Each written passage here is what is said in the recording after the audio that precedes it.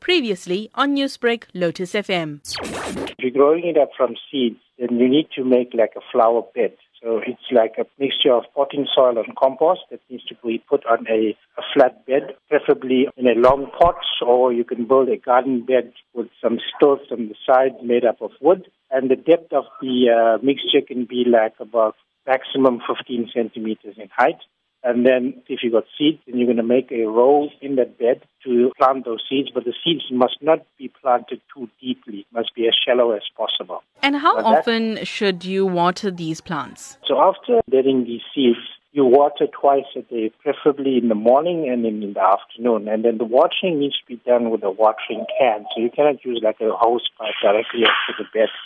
So the water has to be a soft sprinkle over the seeds. And what environment do strawberries perfectly grow in? It doesn't have to have direct sunlight. You have to have half shade and half light. So preferably in the morning when the sun rises, that's fine. And then obviously when the sun sets, must be out of that area. So direct sunlight is not the ideal environmental condition. After planting a strawberry seed, how soon would a strawberry actually grow? So after planting the seeds, with regularly watering the bed, you would find that you would get the seeds germinating, and then you would get them to a point whereby if you want to, you can transplant the strawberry plants into another area where you could monitor the growth of it.